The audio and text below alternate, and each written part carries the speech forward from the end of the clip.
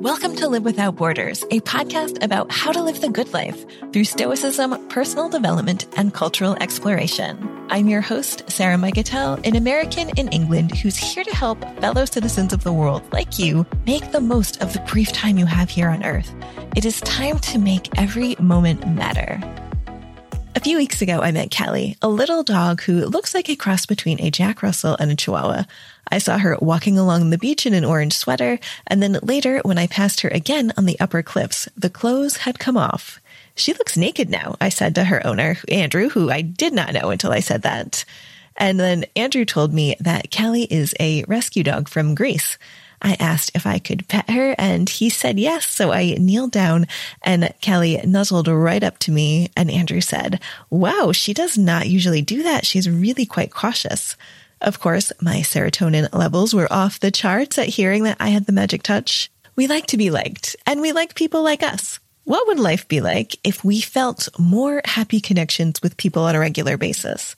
How can we embrace the wider world and bring people closer to us, even if just for a few moments at the seaside? Stoics believe we are all citizens of the world, part of the global community. This is Stoic cosmopolitanism. The Stoic philosopher Seneca said, "Our relations with one another are like a stone arch, which would collapse if the stones did not mutually support each other, and which is upheld in this very way." And that is Seneca's letter 95. And I quoted that from the Tao of Seneca. Just like each stone in an arch depends on the strength of others to maintain its stability, we human beings are part of a harmonious system meant to support one another. Stoics believe meaningful connection is important to our well-being, and for society as a whole, we are here on this earth to take care of one another, and this starts with taking care of ourselves. I've talked previously about the Stoic concept of the circles of concern, which describes our relationships to everyone, including ourselves. So imagine a series of concentric circles. You are the center. Your family is the next ring out. Your extended family is the ring after that. Then your friends, then the greater community, people from your country, then all of humanity. And modern philosopher Kai Whiting extended it even further to the earth and the environment. The closer each circle is to you, the closer your relationship, and this starts with you. You are responsible for taking care of your well-being and maintaining a healthy relationship with yourself. Your next sphere of care and responsibility is devoted to your family. You continue to expand your circles of concern to eventually include everyone, and this affinity is called oikiosis. While it would be impossible to treat everyone the same, you couldn't care for somebody in another country the same way you could care for your mother. The idea is to draw people closer to your inner circle. Oikos means home in Greek. You are welcoming people closer to your home, to your center. Nearly 2,000 years later, a neuroscientist specializing in human connection put the concept of oikiosis to the test. Dr. Paul Zak wasn't studying oikiosis specifically, but he was exploring the chemistry of morality. What makes us moral, pro-social creatures? After years of research, he's found that oxytocin is the moral molecule and something that only mammals produce. Mammals, especially humans, need to spend more time nurturing their babies, and oxytocin helps moms and baby bond. Paul wondered if our levels of oxytocin changed based on our circles of concern. He wasn't using Stoic language, but this was the idea. In a fascinating bit of research, he tested out this idea at a wedding. Before the ceremony, he drew blood from the soon-to-be married couple, their immediate family members, friends, and he drew blood again after the ceremony to look at how their oxytocin levels may have changed. Here's how he described what happened, and he said this in his TED Talk, quote, "Weddings cause a release of oxytocin, but they do so in a very particular way. Who is the center of the wedding solar system? The bride. She had the biggest increase in oxytocin. Who loves the wedding almost as much as the bride? Her mother. That's right. Her mother was number 2, then the groom's father, then the groom, then the family, then the friends, arrayed around the bride like planets around the sun. So I think it tells us that we've designed this ritual to connect us to this new couple, connect us emotionally. Why? Because we need them to be successful at reproducing and to perpetuate the species. And that was from his TED Talk, Trust, Morality, and Oxytocin. Now, this sample size is absolutely tiny, a few people at a wedding party, but still, how intriguing is it that Heracles' circles of concern map so wonderfully with this wedding solar system? P.S. If you were thinking, I'm surprised that the groom wasn't number 2 in terms of oxytocin levels. Well, according to Paul, oxytocin can be inhibited when people have been abused, are extremely stressed, or have high testosterone. And during the ceremony, the groom's testosterone levels doubled. A Nature article on the impacts of isolation during the pandemic backs up how our social world is structured. Quote, "We do not treat all the members of our social world equally. Rather, our social networks and communities have a distinctive fractal structure, forming a series of ever-widening layers around us. These layers are defined both by the frequency with which we contact individual members and by the emotional closeness we feel to them. This pattern reflects a combination of the choices that we make about investing in individual relationships as a function of the benefits that they provide for us when the time available for focused social interaction is inevitably limited. The average size of human personal social networks is 150 individuals. However, there are notable individual differences that reflect gender and personality. Women typically have larger inner layers than men do, even though the total network size remains similar. And this is commensurate with women's often better performance on key social cognitive abilities, such as putting oneself in others' shoes. In part, this typical advantage reflects the fact that women's relationships are more emotionally intense, more focused, and thus also more fragile, that is, prone to fracture, than those of men whose relationships have a more casual, club-like quality. Similarly, extroverts typically have larger social networks than introverts. Because extroverts distribute their available social time more widely, their average emotional closeness to network members is lower. Age also has a dramatic effect on the structure of our social networks. Network size increases with age up to around 250 people in the mid-20s, retrenches to a stable 150 from the later 20s to the late 60s, and then declines from the 70s onwards. The increase during adolescence reflects the gradual refinement of perspective taking and other social cognitive skills that enable us to handle more relationships. The decline into old age largely reflects the failure to replace friendships that have been lost." End quote.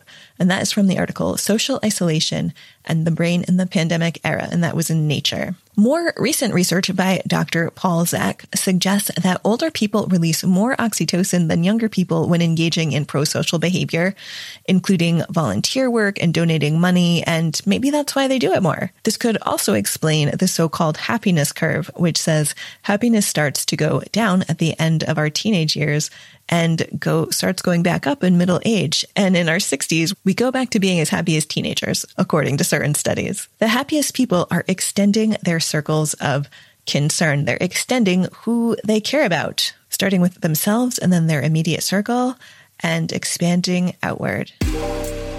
In addition to Stoicism and oxytocin, there are several psychological theories as to why we feel good when we connect with others. The self-expansion theory says that we are motivated to grow as individuals, and an important way that we do this is through relationships. And this includes encounters with strangers who broaden our perspectives and sense of identity.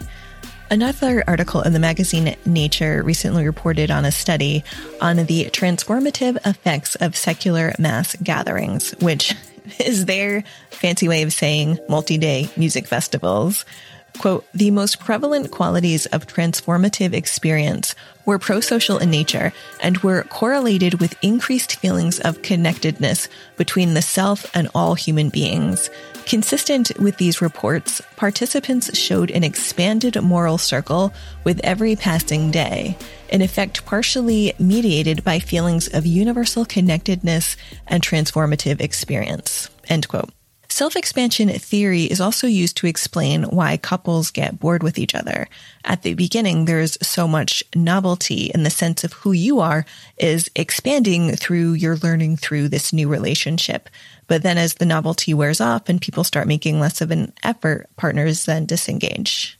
Then there is the similarity effect. And this is when we're attracted to people whom we perceive to be like us when it comes to looks, values, interests, other criteria. When we see someone reading a book that we love on the subway, we get excited and it's like, oh, I like this person. I could be friends with this person. We ascribe positive attitudes toward people who seem similar to us in some way. When I saw Andrew walking with the little dog Callie, I didn't consciously clock, oh, he's an animal lover. He is just like me. But our conversation played out this way, and I'm sure that I felt that on some level. I told him about our family dog who passed away over the summer, and we had a really nice brief bonding experience before going about our separate ways. The more exchanges we have like this, the more we get to know people better, then we can decide who are the ones that we want to develop an even deeper relationship with. And those are usually the ones who we have the most common with. Related is social identity theory, which suggests that the groups we belong to form part of our identity. So your gym crew, your political affiliation, church group, and so on. We sort people into they are just like us or they are not like us categories. This helps us make sense of the world and ourselves. Of course, this can also lead to stereotyping, exclusion, and anger. In one of the most famous passages of the Meditations, Marcus Aurelius says, "At the start of the day, tell yourself, I shall meet people who are officious, ungrateful, abusive, treacherous, malicious, and selfish. In every case, they've got like this because of their ignorance of good and bad. But I have seen goodness and badness for what they are, and I know that what is good is what is morally right, and what is bad is what's morally wrong. And I've seen the true nature of the wrongdoer himself, and know that he's related to me, not in the sense that we share blood and seed, but by virtue of the fact that we both partake of the same intelligence and of a portion of the divine. None of them can harm me anyway, because none of them can infect me with immorality, nor can I become angry with someone who's related to me or hate him, because we were born to work together, like feet or hands or eyelids, like the rows of upper and lower teeth. To work against each other is therefore unnatural, and anger and rejection count as working against." And that is from Meditations 2.1 from the Robin Waterfield translation. We are all from the same universal family, connected by a divine spark and our ability to reason when we are acting as our highest self. So what Marcus was saying is, yes, we might have people who seem completely different from us, people we can't stand, but we really need to take the perspective of, in the core, we are all of the same family. We really need to try to see the other side of things. Understand that when we think people are doing things badly or wrongly, that they're often doing them in ignorance. And this can help us pull us out of the stereotyping and exclusion and the anger that we have at people who seem so unlike us. As cosmopolitans, then, we should be questioning our assumptions and looking for areas of agreement. This includes giving people the benefit of the doubt and finding common ground. So how do we make this great big world of ours feel a little more intimate and connected? Well, I have some ideas for you. To start, challenge your beliefs about people.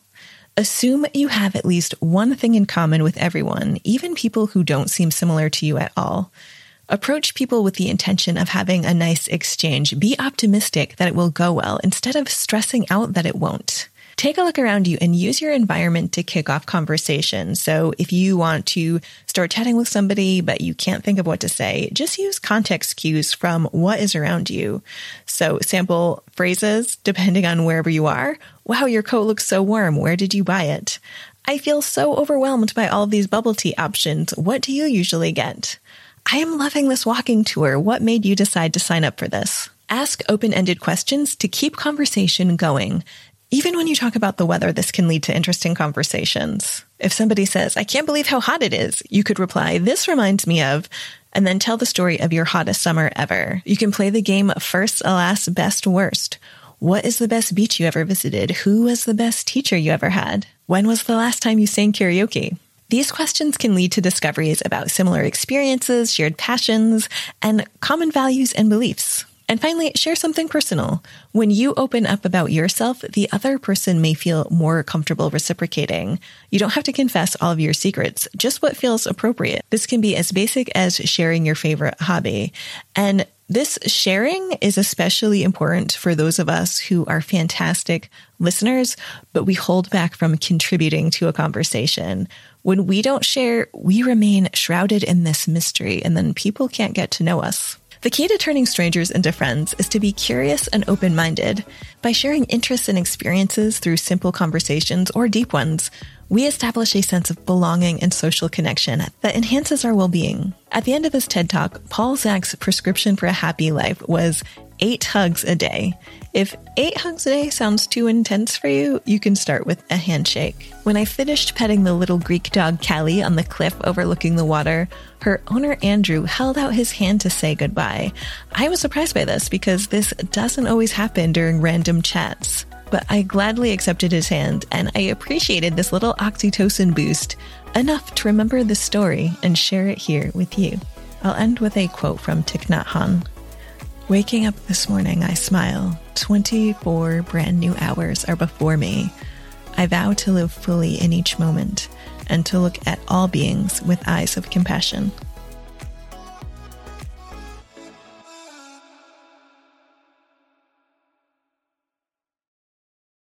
Hey, let's continue the conversation. Head on over to my blog on Substack for more content on how to thrive through better communication, stoicism, and global exploration. That is right, blogging is cool again over on the Substack platform. There you can chat with me in the comments, and I have plenty of bonuses for paid subscribers, or you can just read for free. So click the link in the episode notes to access the Substack Live Without Borders.